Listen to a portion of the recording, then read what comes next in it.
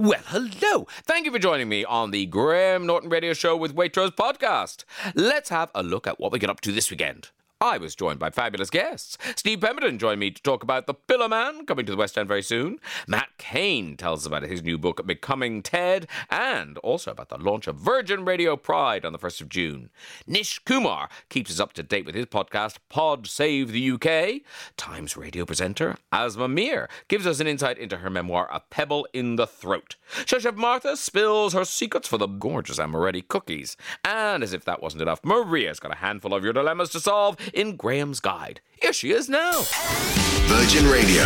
Graham's Guide. Featuring Maria. That's really getting on my nerves now, that jingle.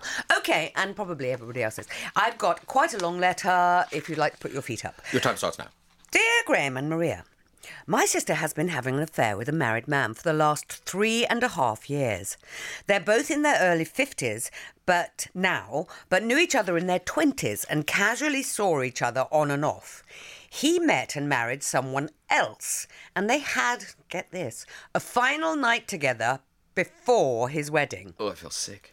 Almost 30 years later, they reconnected when my sister texted him after randomly seeing him on the local news. She doesn't say why.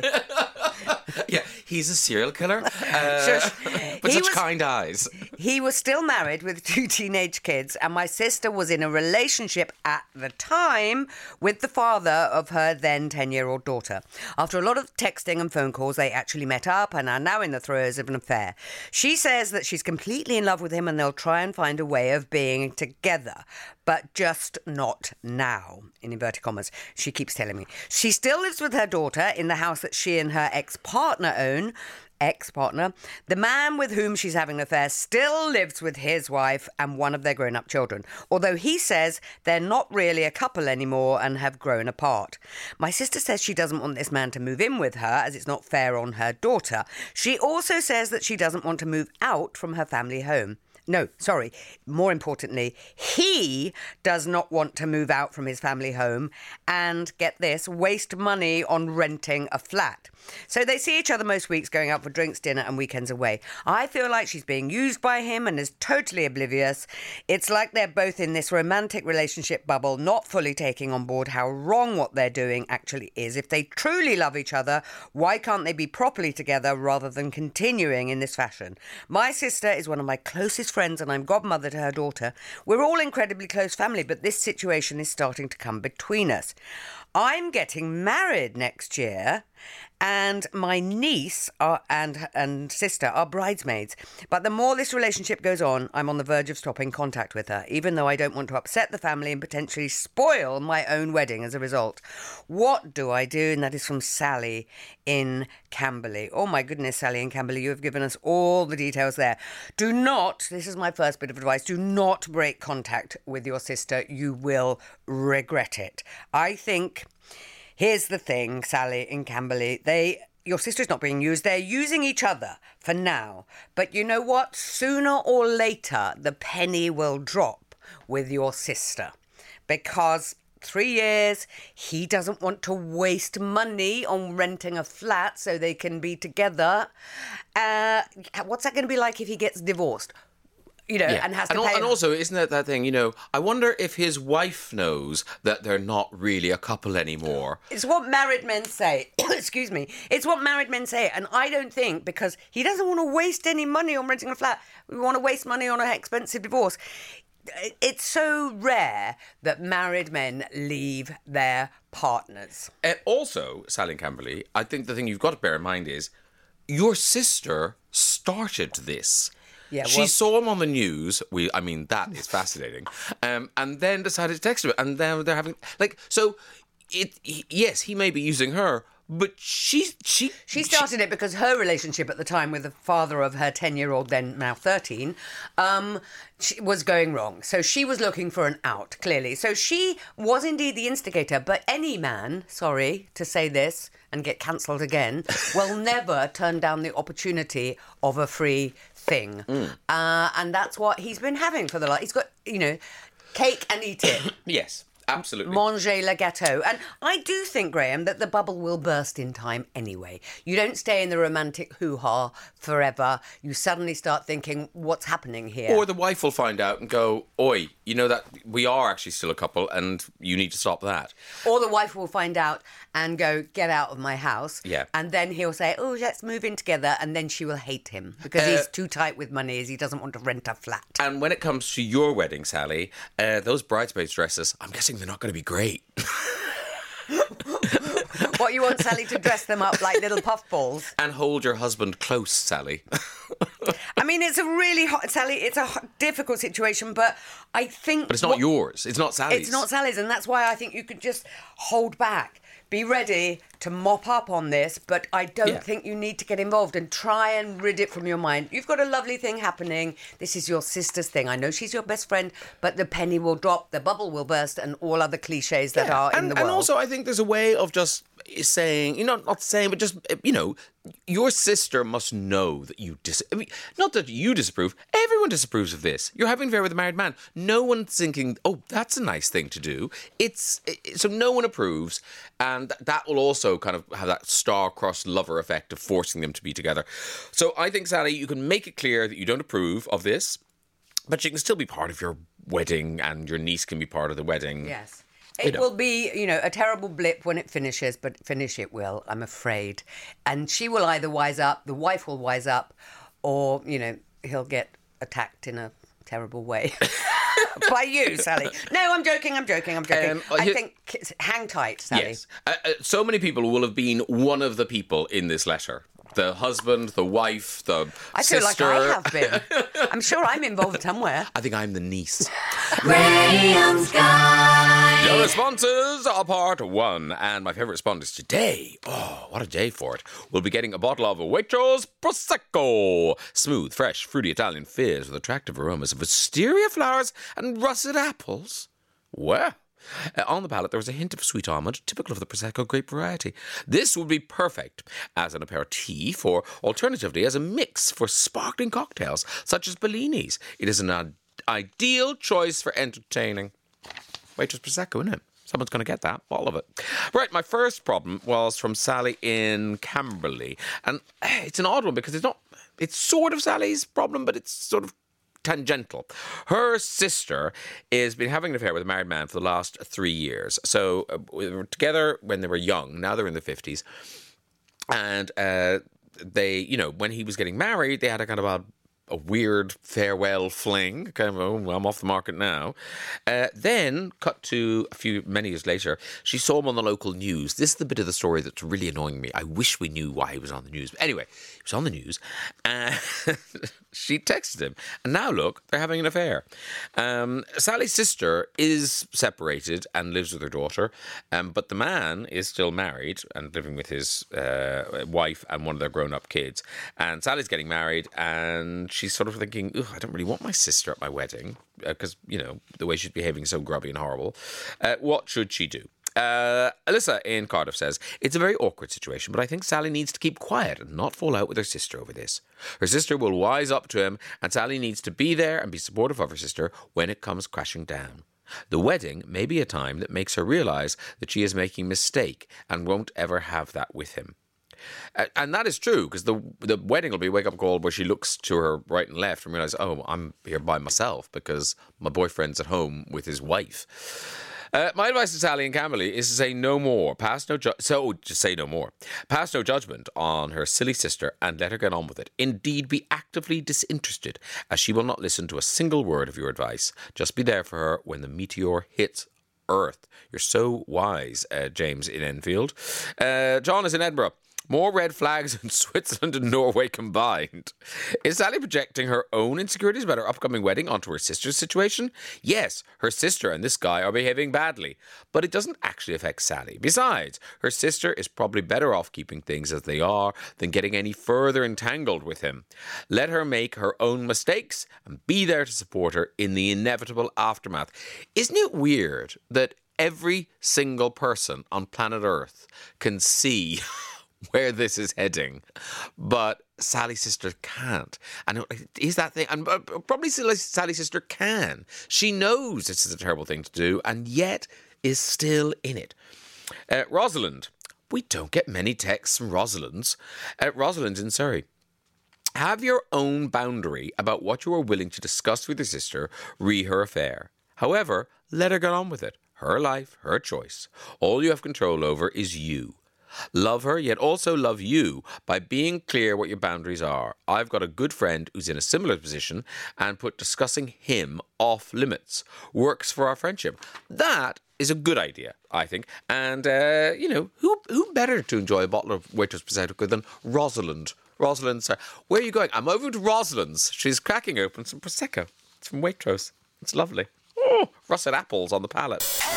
Virgin Radio. Graham's Guide. Maria. We were just having a lovely gossip there. Should we just carry on and not bother with this? Anyway. Come on. Here we go. Dear Graham and Maria. Oh, another married one. My best friend is getting married in Seville this summer. Sorry, in Spanish. Seville. It's very hot in Seville in the summer. Yeah. Too hot for a wedding. Maybe in bikinis. And I'm so excited to celebrate with her and her partner, who I get on really well with. Oh, I'm worried now. How well? It's so hot. Oh, my clothes are falling off. The only issue is that my very recent ex-boyfriend will be there, as he is friends with the groom. We ended on good terms. We wanted different things, but we were together for 5 years, and there's still a lot of residual feeling there. I'm terrified that he'll bring someone new, and I don't want to turn up solo, but equally, I don't want to drag someone along for the sake of it. I've got 2 months. Should I make a last-ditch attempt for a wedding date, or go it solo? And that is from Olivia in Nottingham. Well, now, Olivia in Nottingham, I don't think you should make a last attempt for a wedding date like a man. I think what you do is, Seville is lovely. You're going for a weekend, presumably. Take a girlfriend. Take one of your, nice girlfriends. You can do that if it's a plus one. We're all kind of accepting of anything, but you can do that. And then you take a girlfriend and she can be your wingman and your support. And then what you do is you have a kick-ass, can I say that, outfit. You get your makeup done beautifully. You've got your wingman. You put your face on, your game face that you keep in a jar by the door, and you fake it until you make it. Yeah, I mean, it's going to be an awkward... There will be awkwardness, Olivia. There's no way around that. The good thing is you're forewarned. So you can, as Maria says, put your game face on, be ready for this. Because there's nothing worse than being surprised, being ambushed by this. Yes. I do think, Olivia, I don't think anyone would kind of think you're being weird or paranoid or anything. To just ask your friend, is he bringing someone? Is it worse to know or worse not to know? Worse to not know. Because then it's a lovely surprise if he's not there or not bringing someone.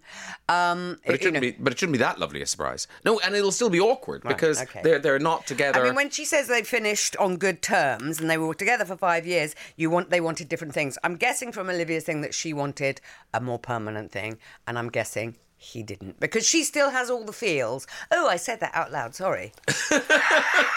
I hate that term. That's a terrible thing to say. Olivia's got the feels in Seville. The Sevilles. She's got all the Sevilles. In Seville. Olivia, I just think ask your friend if he's bringing someone, and then at least you'll know. He probably is. I think most people, if you get a plus one, the chances are you probably will bring someone. So, yes, I think Maria's right, though. Don't bring a date, because if it doesn't... Make a weekend of it with a girlfriend. Yeah, because with a wedding also, in between. If he's there with an actual girlfriend and you're there with some guy... and what if you're not getting on with him? It'll double the pain. Yeah, 2 months to find a date sounds a bit desperado. Yeah. Whereas, you've got a girlfriend who knows all of this story, knows how you feel, has absolutely got you back, and will help you out if things get tricky. And Olivia, I would pace yourself at this wedding. Don't get drunk. This is not a wedding to get drunk at. I'm thinking an outfit all made of oranges. Lovely. That would be nice. Easy to peel off. And then you're going with the theme of where it is and an orange headdress. Oh, Carmen Miranda style. Do you know this is going to be a sensation? He's going to be furious. Why did I dump her? go? Why did I let her go? I mean, upstage the bride, yes, but, your need is greater, Yeah. Olivia.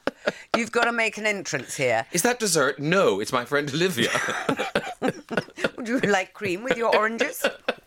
My fruit salad.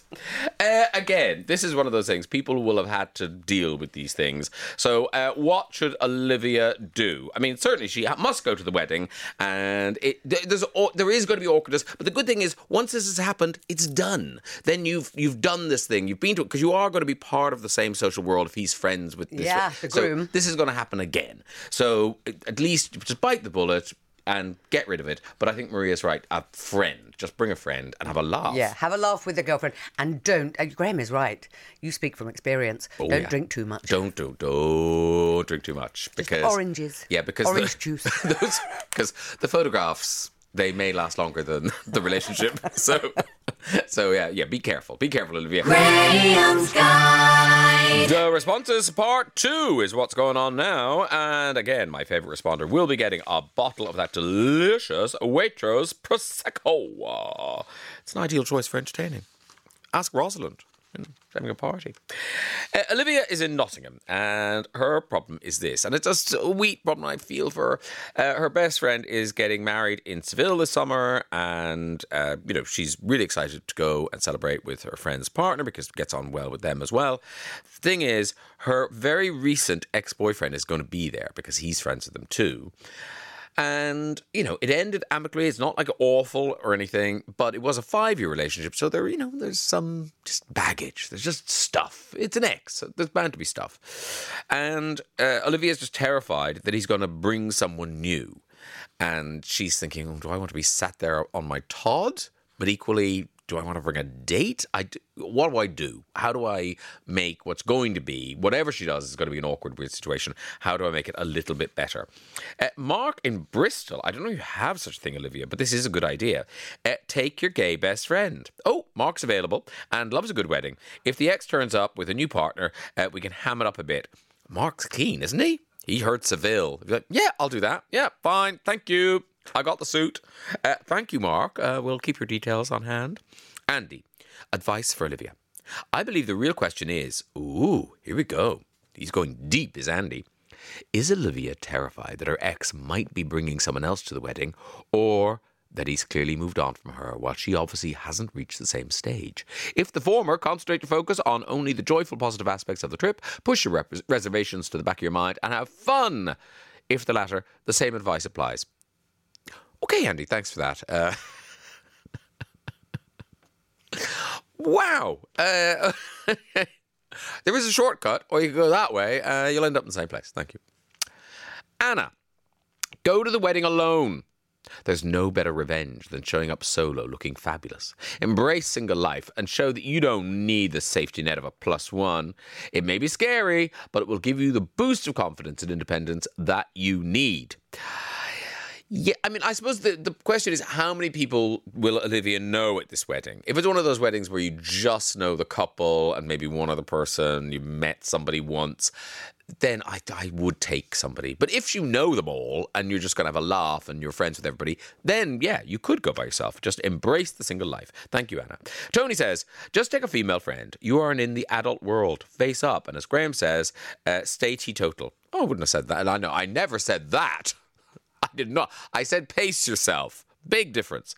And once you've fronted him, it'll get easier over time and repeat doses. It will toughen you up, and although it means a bit of emotional scarring, it's life as we know it. Isn't that true, Tony? Thank you very much.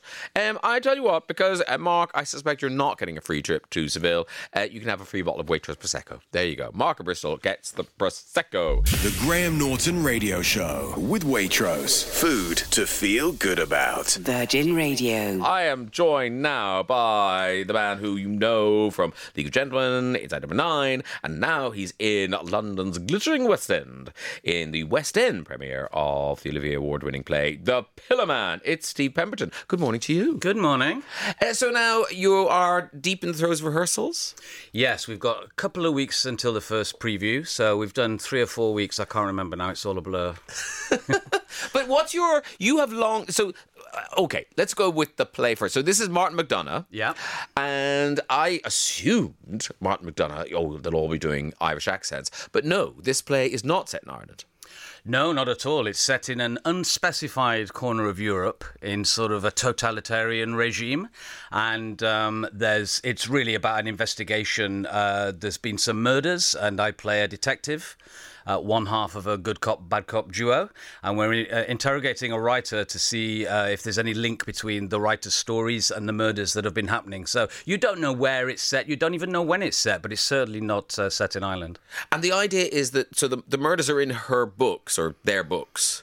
Yes. Or her stories. In the stories. So they're kind of a little bit Grimm's fairy tale type stories that she's written. And some of those Grimm's fairy tales are pretty dark. I mean, we know the Disney versions of them, but, you know, for example, in Cinderella, in the Grimm's fairy tale version, the ugly sisters actually cut their toes off to try and fit into the slipper because they're so desperate to marry Prince Charming. So I think Martin's tapped into the darkness of those stories, and that's what we're interrogating as the policeman. Because the publicity makes it look like it is a very frightening show. Is it frightening, or is it kind of like... It's everything. It's very funny. As long as you like a bit of dark humour, which of course I do. Yes, you do. And it's unnerving. It's quite dark, yes. But Martin's writing is so clever. If anyone's seen any of his movies, for example, In Bruges or the Banshees of Inisherin, or any of his other plays, he walks that tightrope between, you know, you're laughing 1 minute and then he shocks you the next. So I think it's a great, great play. And Lily Allen is in it, and so they've rewritten it for her, or they've just said that character's a woman now? Yes, basically done a kind of quick change, he for she. Yes, the script, which is, you know, many people's favourite play, it's not been tampered with as a script, but the character traditionally, in the boring vanilla version of it, is Yawnsville. I know, right? Stupid. is played by a man, and it puts a different interpretation on it. So I can't imagine it any other way now. We've done it with Lily. Because you were in this play, you were going to be in this play before. Yes, 2020 it was scheduled for, and then for obvious reasons, all of theatre got sidelined, and I didn't sit reading it every week thinking, well, you know, one day. But I did say, when, you know, if the opportunity comes to stage it, I definitely want to be involved, because you don't get writing as good as this very often. And how far had you done a reading or anything the first time? Not at all. Okay. I'd met Matthew, who's the director, Matthew Dunster, and I'd met Martin, and we'd had a brief chat about it, and they'd asked me to play it, and tickets had gone on sale, so there are some people out there who've been holding on to their ticket from 2020 who finally will get to see it. Oh, at least you didn't start rehearsing it, because that would have been worse. Yes. Oh, I had friends who just opened in plays and did 2 performances and then they were never done again. I had a friend who was playing a huge role at the RSC in a production that never ever saw the light of day. So we're very lucky. I think they made a sensible decision. Don't open it until we can all sit together in a theatre. Yeah. And that idea, because you write so much for yourself, what is it like? I know this is Martin McDonagh, and but there still must be bits where you're kind of like, oh, I think, should those words be slightly different? Well, Martin comes to almost every rehearsal. Does he really? Yes. Oh, back off, Martin. That opportunity is not quite there. No, I mean, it's, like I say, I do genuinely love the play. He has very specific sentence structures, and you've got to get commas, italics, pauses, very strange, ways of expressing yourself. And you've got to learn it right. The worst thing as an actor is to learn it wrong and be told at the last minute, oh, by the way, you're saying little boy, it's just boy. So I'm really trying to... That's why I brought the script with me now. Any car journey I'm on, I have to go back into it and make sure I'm getting... I don't think I've ever interviewed someone who's brought the script in with them.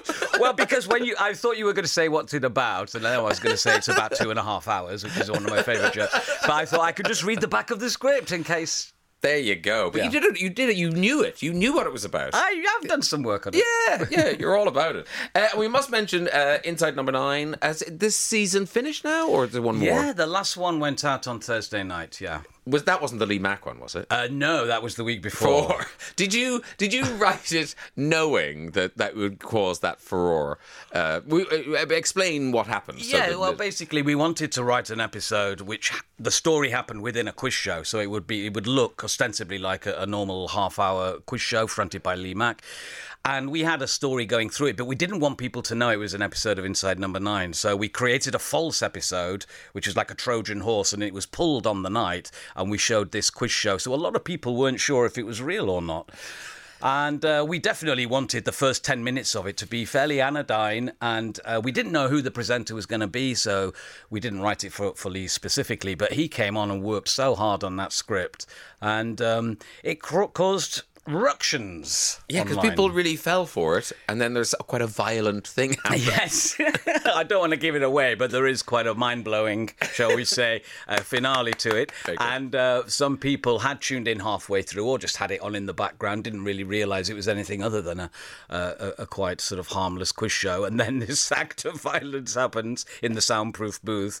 And they, according to the clickbait websites, the BBC was flooded with complaints. I don't think it really was. I think people enjoyed the... It was called 3x3, so if you had the association with number 9, 3x3, a lot of people worked it out from that. Get it. Yeah. I get it. Yeah. Yeah, it was great fun. It was similar to a wheeze we pulled when we did our live episode, and we created a false thing, and it broke down live on air. So...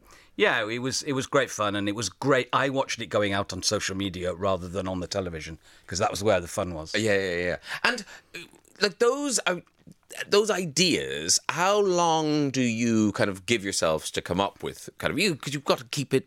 What's extraordinary about it is that you're starting fresh every show. Yes. You never give yourselves the luxury of kind of like, oh, should we just use those characters again? Should we do that again? They were good. I know, that's the hard thing. I mean, the joy of it is you can do anything. And so if you have the idea to suddenly do a quiz show, you can go ahead and do it, as long as you can afford it.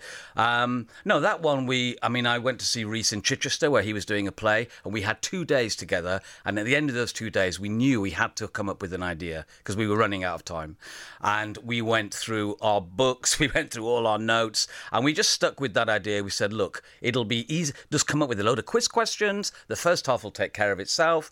And yeah, we gave ourselves about a week to write that one. And did you also come up with a quiz format? I mean, can you sell the quiz format? We could. We've had some opening offers. The quiz, people pointed out, there were some errors in the quiz format. Give us a break. But look what happened. Focus on the big thing. And in terms of being in front of an audience or doing those sort of shows, where's your pleasure from? Like, when you're doing Inside Number 9 and you're not getting that immediate... I mean, yes, you're on social media getting that sort of reaction, but being on stage is a very different thing. Which pushes your kind of pleasure buttons? Yeah, good question. Increasingly, I do love the writing, actually. The solitary, away from everyone, just me and Rhys, coming up with the ideas. There's such a creative rush that you have, as you must know yourself, when you crack something or when you come up with an exciting idea. I haven't done a play in 5 years, so I have missed that live element. And I think, I'm just lucky that I've got all these different parts of my career and different options. Thursday night, I was doing the Rocky Horror Show in the West End as the guest narrator. Oh, wow. And being plugged into a musical was incredible. So I don't play favourites. I just feel very, very fortunate that I can have a good variety in my working weeks. Did you get your legs out at the end? I didn't. I'm afraid. Philip Franks did. But no, there was... they had a lot of the original cast. It was a special gala night for Amnesty International. And they had Little Nell there. Patricia Quinn was there. Yeah. Raina Burton, the original Rocky. It was a really fun night, and I enjoyed it. But it was just an example of the randomness of what things you can do on a Thursday night. But now you return to the West End in The Pillowman, pillowmanplay.com. That's where you can find tickets. It's at the Duke of York's Theatre from the 10th of June till the 2nd of September. Are you going back to rehearsals now? No. Got the rest of the weekend off. I shall be looking at my script in the car on the way home. He really is. I am. And back to it on Monday. Is your director listening to this? Is this... Probably. He better have that script with him. He does. He does have the script. The Pillow Man in the West End. Thank you so much, Steve Pemberton, for coming in to see us. And good luck with it. Thank you so much. No, God. So nice to talk Come to and you. see it. I will. But is it too scary for me? No, not at all. Sure. Will I spill my Maltesers? I don't want to do that. The Graham Norton Radio Show with Waitrose. Food to feel good about. Virgin Radio. Time to welcome a friend of the show, friend of the station, indeed, Matt Cain. Hello, welcome back. Hi, thanks for having me back. It's always great to be here. Lovely to see you. We shall a lot to talk about. Let's start off with Dabook.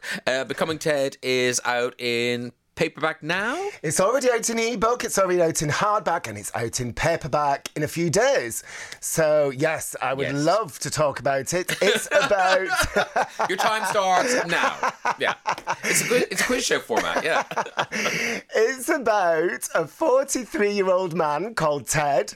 He's dumped by his boyfriend, by his husband, in fact, at the beginning of the book. He's devastated. But then he starts to see that maybe this could finally be the chance to break out, put himself first, and in particular pursue his long suppressed dream of becoming a drag queen, which he does in his 40s. So it was very much inspired by the film Shirley Valentine, the TV series Mrs. Maisel, which are about women breaking out of toxic marriages to put themselves first.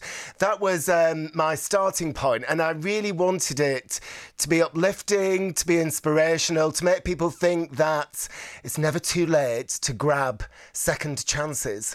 What kind of like 42 doesn't sound very too late at all. Just starting, you child. Are you like me? Do you find it when it gets to the paperback? Have you sort of forgotten the book? Well, what happens is because it's like you did all the promo, and then suddenly it's paperback. It's like, what's that one about? I know. What's and it? you're writing the next one. Yeah, is that why you put? Is that why you put his name in the title? So you know it's about. It's about Ted. Funnily enough, I'll let you into a little secret. My title that I wanted was Ted Over Heels, because I thought that was quite fun with the drag and falling head over heels in love. But my publisher said, that makes it just sound a bit frivolous, and we want to be in Waterstones. There's emotional depth here, so... Yeah, Waterstones don't like puns. They don't like... No, they don't. They don't like them. Ted Over Heels is a good... Yeah, if they make the movie... That's what they'll call it. Yeah, Ted Over Heels. And I like what you've done, because I think often in your books, the kind of grappling with sexuality or finding that bit has been the story, and that's all dealt with. That's not an issue here. You're starting from a very different place. Yes, absolutely. And it is, I mean, his low self-esteem growing up gay and being told that was wrong and how that affects him does hold him back. But there's a different focus now, and it's more about blossoming into his true self, regardless of his sexuality. He's dealt with all of that. And I really wanted to use drag because, well, I mean, you're the expert with this, but often it's just a bit of fun when you see it in narrative drama, or there's a focus on the window dressing of the makeup and the hair, all of which is great.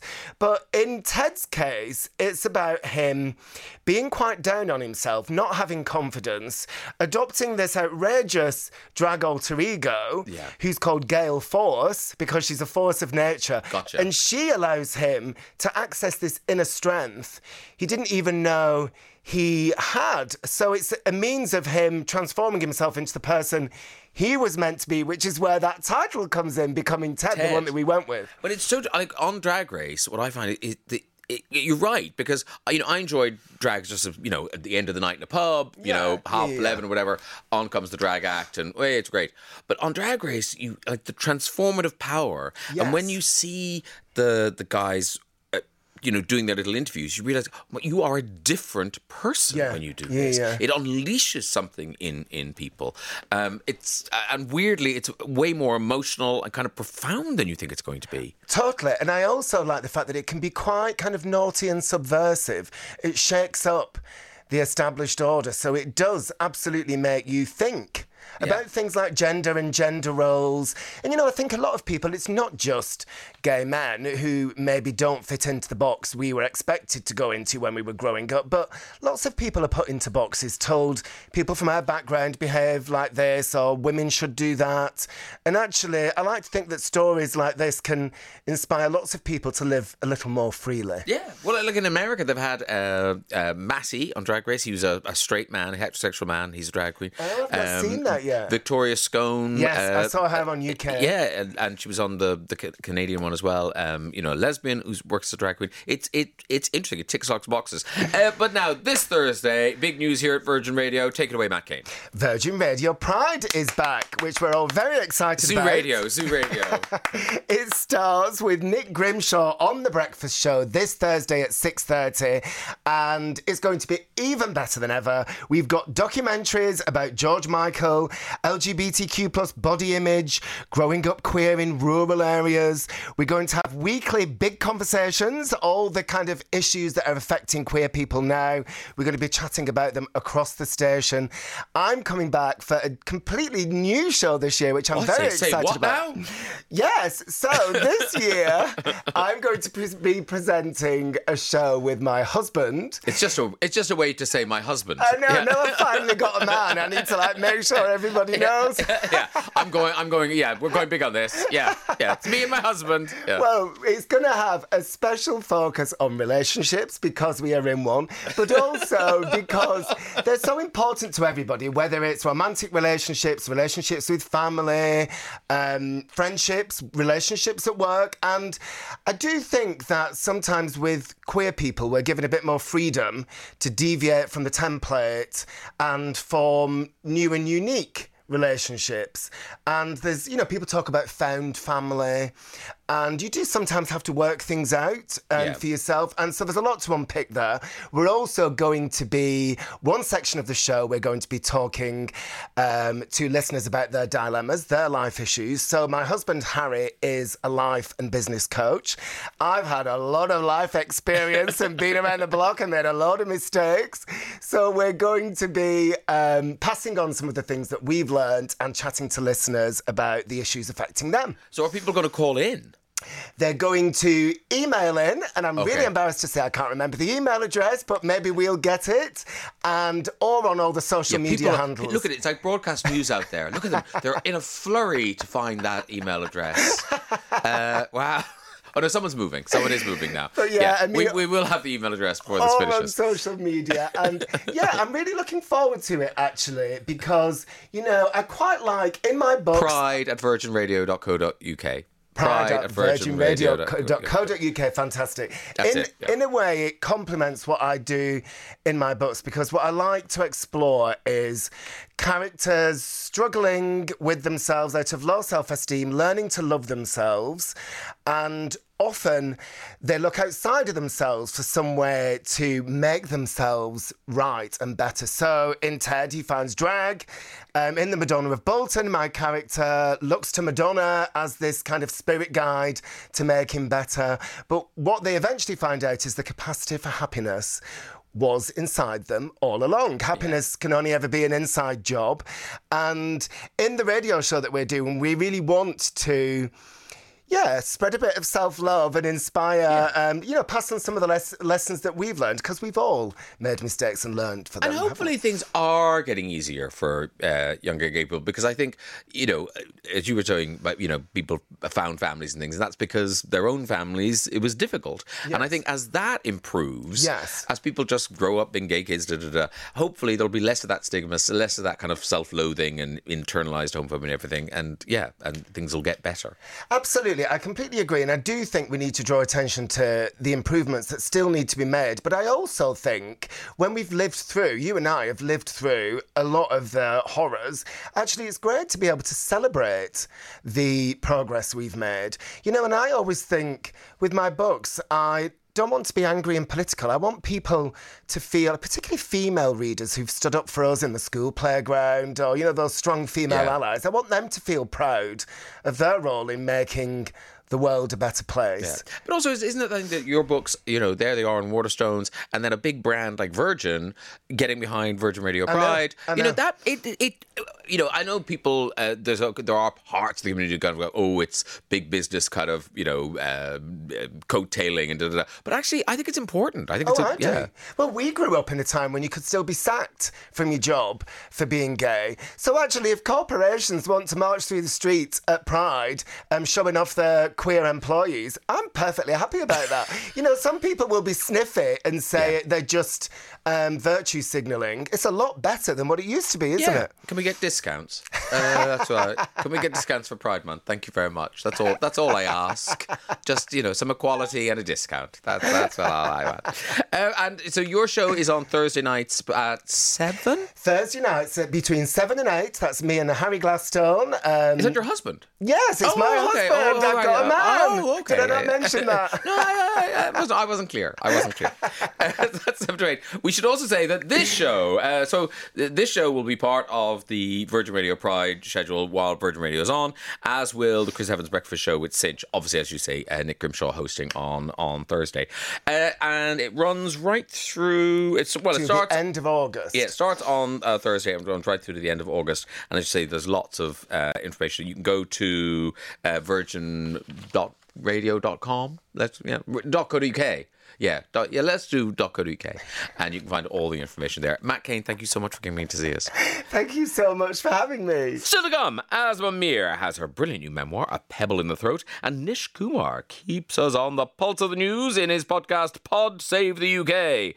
But first, here she comes with the trolley now. Martha. Oh, yes. Good to the very last ting. How are you? I'm well, thank you. How are you? I'm very well. Happy Sunday to you. And to you, a sunny Sunday. I know. You bring us delicious treats. Yes, sweet you treats. Looked unsure then when you said delicious. I know, because, I'm of a, I don't mind whether sweet or savoury. It's a treat that I'm interested in. So sweet treats today. Yes. What have you made for us? So these are soft amaretti cookies. Soft amaretto. Now that sounds, because I would have thought is it making them crispy harder, or is it making softer harder? I mean, kind of equal difficulty. I think maybe soft is a little easier actually. It sounds sounds doesn't have easier. to be dried out. There's no risk. It's as soft or as crunchy as you like. Yeah. So these aren't the ones to put at the bottom of your Vino Santo or anything. No, these are not the ones you'd put in a trifle or the ones you get at Christmas sometimes in those little wrappers. Oh yeah, and then you set the big fire to the tin. wrapper, Yes. and it flies up to the ceiling. Fun. Let's do that. I know. I'll come back again at Christmas and I'll make some hard ones. And wrappers. And really. wrappers. Yeah, wrappers. Although I feel like the production team will be freaking out if we're setting fire to wrappers. So soft amaretti cookies, and is there some alcohol involved? There's a little bit. Phew. A little bit of amaretto, but it is optional, so you don't have to put it in. Oh, really? And there's, So like with almond essence, what's the difference between an essence and a flavouring? No difference. I feel like the essence has to be derived from the product itself, so from the almond, whereas I think flavouring can be a concoction of chemicals that taste a little bit similar. Yeah, the AI of taste. Yeah. Yes, we'll go with the essence, or the extract is better actually than the essence. Oh, yeah, extract. We want extract. Yeah, top of the range. So we've got almond extract in these to make them extra almondy. But I think amaretti just traditionally now means an almond biscuit. In the past, it used to include lots of apricot kernels. Really? That's where the recipe originated, with apricot kernels, egg whites and sugar. And they made them into these, but they have that kind of tanginess, those really crunchy ones you buy. They often still have the kernels in. But obviously that would be a very difficult recipe for us to concoct at home. Yes, it would. Apricot pits. So we use ground almonds instead, and you get a very similar kind of fragrant, nutty flavour, and they're just lovely. Now I think they use the apricot kernels in body scrubs for showers, don't they? Yeah. They love that. They love it. Yeah, so not in your biscuit. And these are these an any occasion biscuit, or they're not really junk in a coffee now, I feel, because they're soft. I feel that they definitely go with a coffee because they're covered in sugar. In fact, these are great with a nice black coffee. That's what you want with these. I'm now covered in sugar. I feel like I need to apologise. I look like I'm a cocaine addict stumbling out of a party. It's all the way down your trousers. I'm covered in it. So, tell us what you do. Open bag of sugar. But these very sugary cookies.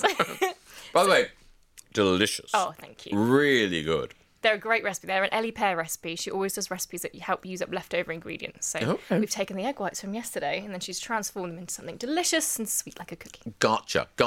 No, because I really thought soft cookie, because I like a crunch in my cookie, but actually these are quite satisfying. They're very chewy and they're lovely. Should have a little crunch on the outside and then the middle is almost like marzipan, like kind of like gooey, chewy. Really, really, really good. Okay, how do we make them? So we're going to start with the egg whites. You want to whisk them to stiff peaks. So you can use an electric whisk for this, or if you're feeling extra strong and not overcome by the heat like I currently feel, you can whisk it by hand. Okay. Once you've got your stiff peaks, we are going to incorporate into that ground almonds and caster sugar to make a nice thick batter, folding that in, and then amaretto if you're using it, if not, almond extract to really boost that almond flavour. Then it goes into the fridge to chill for 10 minutes, and that's the dough done. So it's really straightforward, really simple. Whilst you've got that chilling in the fridge, you're going to preheat your oven, line your baking trays with baking parchment, and then take 2 bowls, one of them for the rest of your caster sugar, and one of them for icing sugar, because these are going to be double sugared. Clearly. So we take the batter once it's chilled just for 10 minutes, we take it out of the fridge, and then we roll it into little 25-gram-ish balls, about 1 teaspoon in size. First rolls into the caster sugar, then it rolls into the icing sugar, and then you put it onto the tray. Then once you've rolled all of them in the sugar, they go into the oven for about 20 to 25 minutes. They'll crack, which is quite exciting. So that crackling, you didn't do that. That just happens. No, I didn't do that. It happens in the oven. It's a wonderful thing to watch. Wow. The way they kind of puff up, and then just leave them to cool slightly, but you can serve them warm. They also keep really well because they've got so much moisture from the almonds in there. So they'll keep for a good 3 to 4, even 5 days in a tin. Yeah, I'm not sure they're going to last in anyone's house for 5 days. Exactly. Yeah, They're such a good way to use up egg whites, because often there's so many recipes where you end up with excess and people think, I can't bear another meringue. I know. I did come to work today thinking, I know what's in my future. It's going to be a meringue. Yeah. So this is a really nice option, and they're naturally gluten-free, they're naturally dairy-free, so you can tick all the boxes, you can satisfy everybody.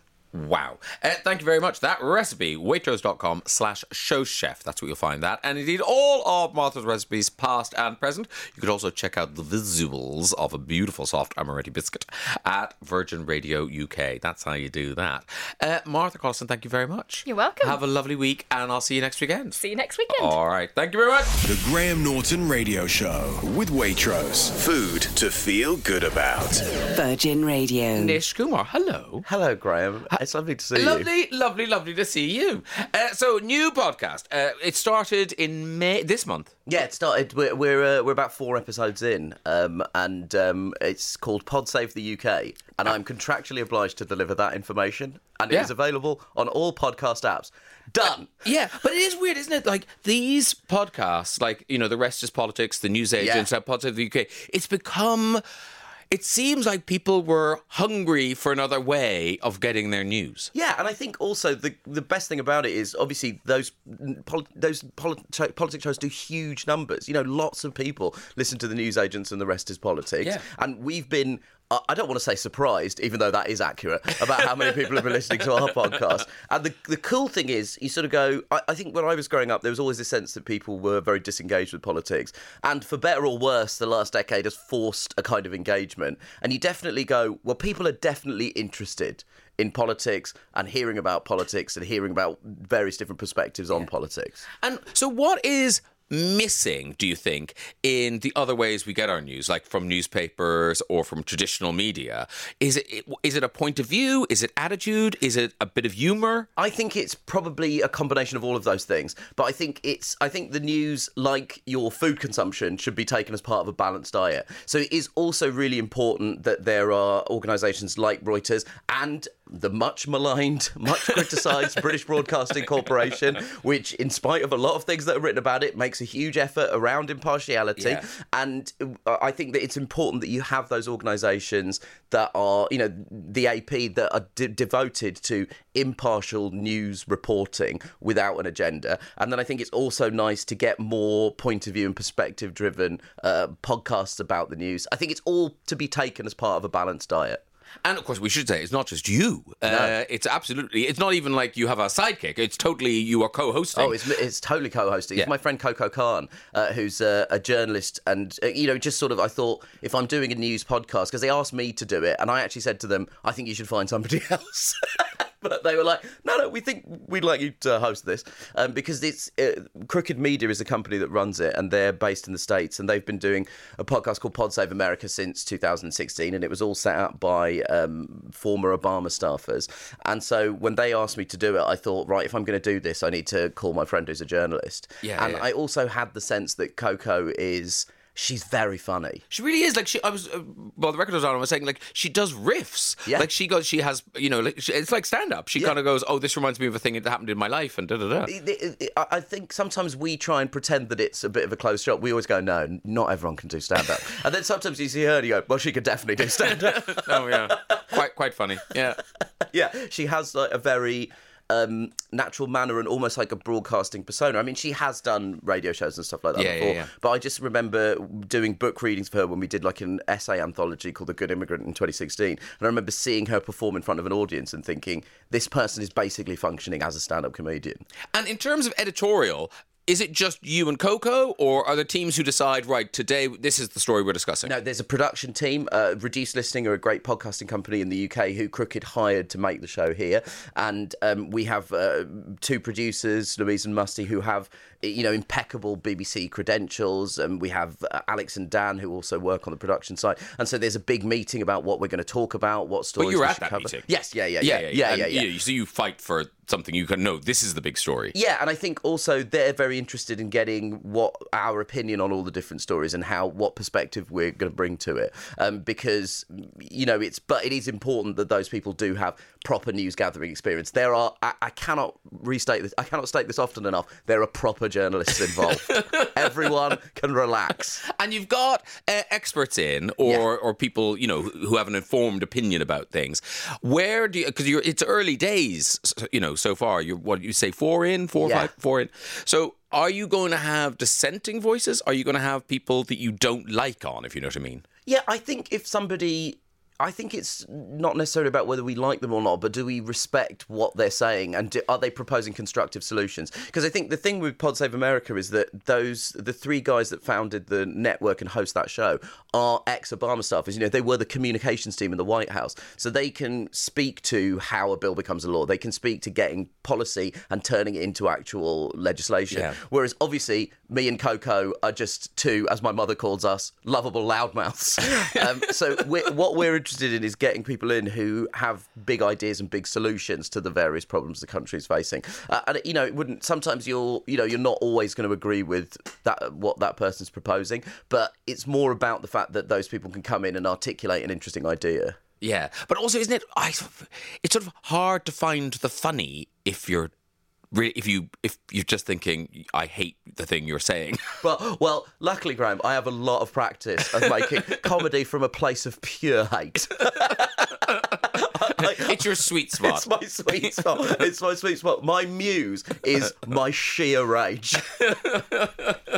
I know you hide it well. This is the thing. I'm actually quite affable. When I'm not talking about politics, I'm actually quite likeable. Yeah, he's okay. His neighbours like him. Yeah, my neighbours do. Yeah. My neighbours think I'm a very well brought up boy. And this is a big year for you. Is it 10 years of stand-up? It's 20 it's long. 20. No, it's like 15 years of stand-up now. Okay. It's a lot. I've been doing this much longer than people think. What were you doing before?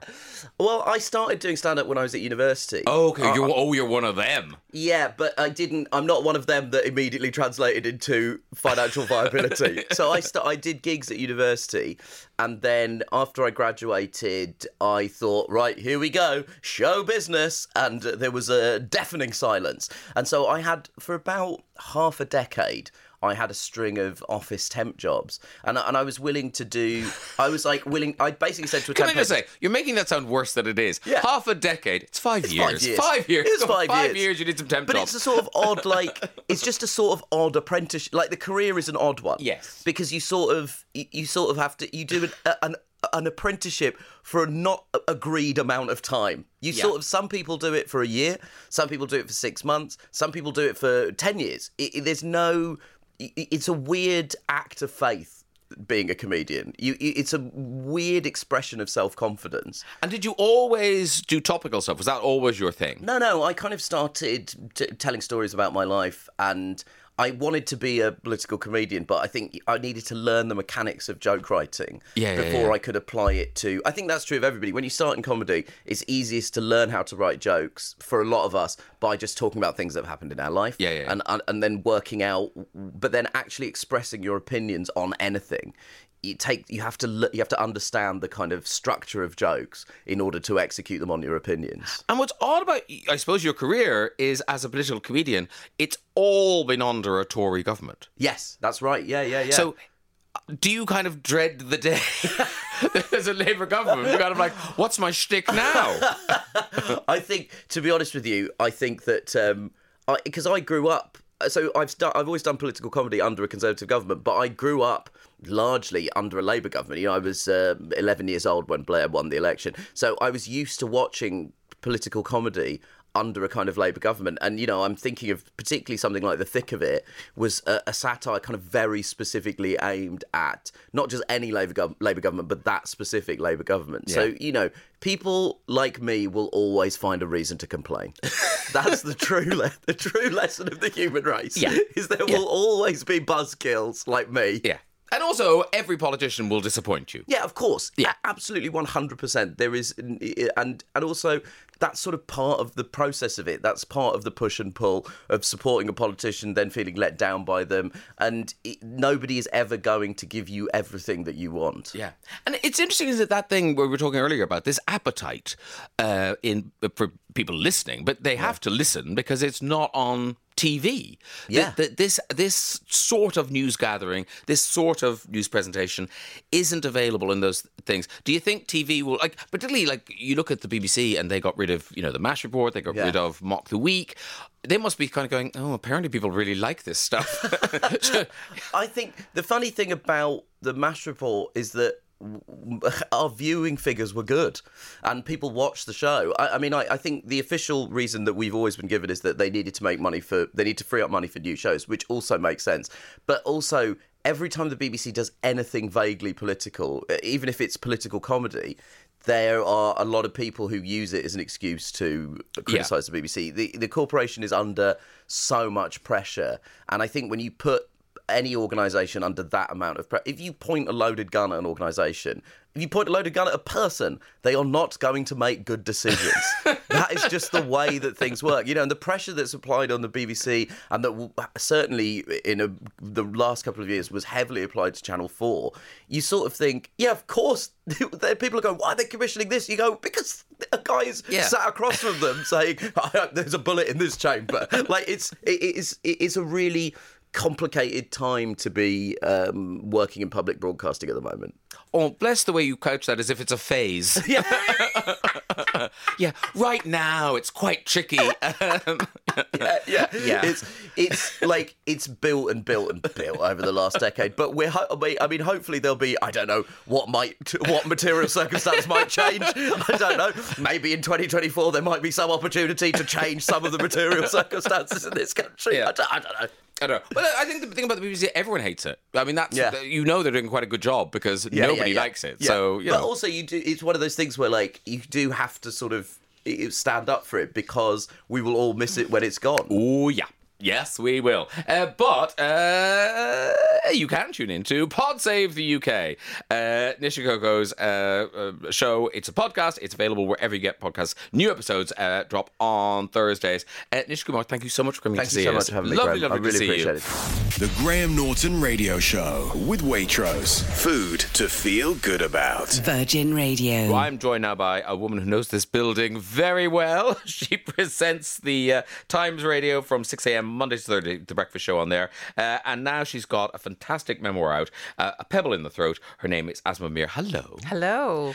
I'm calling it a memoir, and it is, but how do you... Because I was trying to describe it to the listeners earlier, because it's like little snapshots, and yet it does have a through narrative. It's your story, it's your mother's story. How do you describe it? What did it start out as? Oh, that's so interesting. I don't know, because memoir, you're right, memoir means so many different things, and people kind of maybe sometimes just expect one person's story, quite linear, kind of, chronological. So I don't know. I suppose it's just kind of what happened. And kind of what it sounds really, really silly and cheesy, but it's kind of, I suppose, if everyone wrote a memoir, it would explain who they are and who they are today. And one of the reasons I wanted to write it is because people would say to me, "Oh, you're very confident, you're very this, you're very that," and I just wanted to tell people that it wasn't always like this. Someone who speaks for a living on the radio, as you know, there was a point where I couldn't speak and I couldn't talk to other human beings. And I used to send my mum into the shop to buy stuff because I was just so kind of riven with, I had no confidence. It just screwed out of me completely. It was hard. And what I found interesting in the story, because I knew some of the background that, there was going to be bullying in it and that sort of stuff. And you kind of think, oh, this is the story of a child of immigrants in Glasgow. Yeah. But in fact, your early years in Glasgow weren't like that. They were very happy. They were totally. I mean, I just, I had a wonderful time. We had a family of 6. We had amazing neighbours. I had amazing friends. I was in their houses all the time. There were a couple of people who were a bit off with us, but, you didn't really notice that when you were 6 or 7. You just explain that stuff away. Yeah. But as you get older into your teenage years, obviously it's difficult for most teenagers. And then you start to really notice the difference, and you're told that you're different. You're told, I mean, this is the 70s and the 80s. Yeah. It's not like that now, but you're told that you are too dark, that they don't want to touch your hands, that you smell of curry, that you're a bit stupid. There are all these weird stereotypes that were attached to Asian people back then. And is that because, like, when you're in primary school, those kids hadn't been taught that yet? But by the time you get to secondary school, those kids have picked up on the stuff their parents are saying or the stuff their older siblings are saying. Yes, I think it must be that. But also I just think it was of the time, really, because you try to be as sympathetic as possible, and you think, well, if you were living in a majority white country and then all of a sudden people arrived who didn't look like everyone else, you probably would react in lots of different ways, because we're all human and we all have our prejudices, no matter how much we like to pretend we don't. I mean, I have my prejudices. And I just kind of think that a lot of children and perhaps some adults reacted to the fact that there was a difference and it hadn't been sufficiently explained to them. Whereas today in 2023, people still might not like different people, but at least they understand who they are, where they've come from and why they're here. Yeah. And also, the other thing I thought interesting, because, you hear that word bullying, and particularly because it's a book, you think there's going to be, something, there's going to be violence, there's going to be something, but actually it's kind of death by 1,000 cuts, isn't it? It's just that all day, every day. Yeah. So I suppose it wasn't actually violence, it was silence, which is actually the worst kind of bullying, I think. There was an incident and you just ended up kind of being sent to Coventry, for a long time and just feeling very lonely, and then my mum wasn't around at the time. She'd gone to Pakistan. Really complicated family dynamic because my little brother is and was disabled, and she'd gone to Pakistan to try and find somewhere for him, and it was just a really, really lonely time. I remember thinking, oh, this is rubbish, but there's also a moment in the book where I suddenly realised this is not always going to be like this. I just need to get away from these particular people. Yeah. And I did. It didn't mean leaving Scotland. It just meant I suppose just taking control a bit. You grow up and you have more control over your life. And how did you get out of the crippling shyness? How did you overcome that? I think my mum was really patient with me. She was really good, and she just kind of, used to just try to talk to me about it. She didn't really understand because she had an amazing childhood. Well, she had an amazing childhood at school because everyone looked like her. But as in the book, it's also her story. She had a crazy home life going on with all these weird overstaying guests, shall we say. She was really good at helping me. And then I think when I went away to university, and actually before that I went to a different school after the horrible school, and I just met some amazing new friends, and there's a picture of one in there who I'm still in touch with today, Felicity. She really kind of saved me. And then I went to university and I was just able to kind of reinvent myself, to start from scratch, because there's a passage in the book where I just say, I don't understand how you how do you live? How do you make friends? How do you talk to people? How do you go into a room and light it up instead of just everyone going, oh my God, here she is. It's like basically the goth, the darkness has entered the room. And that's how I felt, but that slowly faded away. And I mean, my first job was reading the news on TV in Scotland. I mean, it was just bad. I remember thinking, I don't really want to do this, but I kind of was persuaded to do it. And I remember thinking, this is mad. And have you had, people talk about that circular moment where suddenly you are this, person on TV, there's whether it's right or wrong, there's a kind of status involved in that. Yeah. Have you had any of the bullies reach out and kind of go, oh yeah, remember we went to school? No, strangely enough, no, they haven't. They've been very, very quiet. But I remember a lot of people like just hearing things like, what? Really? Her? Least likely to, that would have been me. And I mean, this is not a kind of thumbing my nose, ha, ha, ha. These things just happened. For me, the success in life is just to be confident and to go out into the world and be able to experience whatever those ups and downs are. And I've had plenty of downs, especially recently, but that's life. It's your story, but it's also the story of your mom. Yes. So what did your mom reaction to this book? Did you get, because it's so detailed, it's told in her voice. Yeah. So I wanted to write this memoir and I thought it was a bit boring just to do one person's story. And then I was speaking to her and saying, Mum, you never really understood. You didn't have this. You had this amazing childhood where everyone looked like you and, you had it so easy. And she was just like, well, let me tell you. And then she started telling me all this stuff about her life and this very complicated domestic situation. And I was just gobsmacked because she'd never told anyone. And there's lots of kind of layers within it and all these there's 2 or 3 secrets that are kind of slowly revealed. Yeah. And I was like, that's unbelievable, Mum, that you never... But it kind of explained a lot about her, how she's a very optimistic person.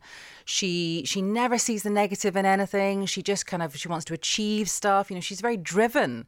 And I was always a bit like, well, where does that come from? And now I understand. So my mum was really, really keen when I said, I'm going to put your story in as well. She was, because she always wanted me to write a book. She always wanted to do many, many things that she didn't manage to do. She wanted to act and stuff like that. So what I did was I gave her a book and I gave her some subjects. I said childhood, food, family, coming to Glasgow, Imran, my little brother, who's autistic. And then she just wrote stuff down over a couple of months. And then I said, okay, Mum, start telling me. And it was the end of lockdown, actually. So it was on the phone. So my mum's hearing is not fantastic. So that was quite challenging. You can imagine just people shouting, what was that? Down the phone. And then I made reams and reams of notes. And then I just typed it. I kind of made it, I kind of made it into a story. And then I would print it off and I would send each chapter to her by Royal Mail to Glasgow. And she would go through it and check that it was fair and accurate. And then we would discuss it over the phone and she'd say, okay, in chapter 3, second paragraph, change this, change that, change. So that's how we did it. Really lo-fi, really analog, longhand. And also, it's so interesting because someone's your mother. They're your mother and that's it. That's all they are, is your mother. And then you read this and you kind of think, that journey to go to meet her husband in Glasgow and get married and start this new life. I mean, it must have been like going to the moon. Yeah, the thing is that the way we look at it is, I suppose, very different to how she looked at it because she was so desperate to get away. I think she found everything quite stifling. Yeah. Like she wanted to be a doctor. She wanted to do this. She wanted to do that. But she kind of, wasn't able to because it wasn't expected of kind of middle class girls at that point. So the minute she found out that there was some family who were interested and the man lived in the United Kingdom in Scotland in a place called Glasgow that she never heard of, she just jumped at the chance. She was so excited. Yeah. And she's always been a bit like that, willing to try absolutely anything. She wants to travel. She wants to try every food. She's always been like that. And I think that is very much a product of her stifled, difficult, domestic situation. Yeah.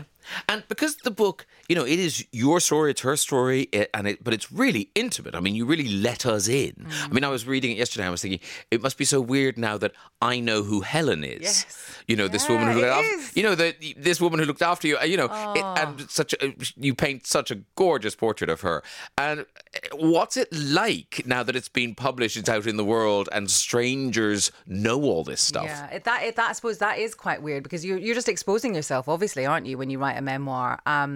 But I thought on the balance of probabilities that was a good thing to do. And someone tweeted me the other day and they said, "Oh, I really loved your book. Not everyone will love it, but some people do." And she said, "I really loved your book, especially Helen." And I was just like, it felt really weird for someone to type her name into Twitter, and I was just like, "Hang on a minute, that's my Helen." But okay, you can have a bit of her now as well. I honestly do think about Helen at least once a week still, and she died in 1996, and I just wish that she'd met my daughter and and everything. She was always there. She was there for 28 years. Yeah. How old is your daughter? She is 7, almost 8. 7. Have you read bits of this book to her, or? So she apparently says she's read it all, but I mean, how, because she's a bookworm. She's already been in your book cupboard, by the way, and she's got 2 books already. She's just brandishing them at you right now. So when I was doing some earlier drafts, I gave her the paper, a scrap paper, and I said, just use the back. And then a couple of months later, she said, I did read it all, and I read all the naughty words. And I was like, okay. I don't know if I believe her, but she reads like all the Harry Potter books, so I believe her. I believe that's the face of a child you believe. Aasmah Beer, A Pebble in the Throat, is out now in hardback. And of course, we haven't even talked about Times Radio, but you can listen to Aasmah on The Breakfast Show on Times Radio, 6 a.m, Monday to Thursday. Aasmah Beer, thank you so much for coming to see us, and congratulations on the book. Well, thank you very much indeed for joining me on the Graham Norton Radio Show with Waitrose podcast. Follow us on at Virgin Radio UK on socials to keep up to date, and I'm sure I'll be speaking to you very soon. All that's it for now. Bye-bye.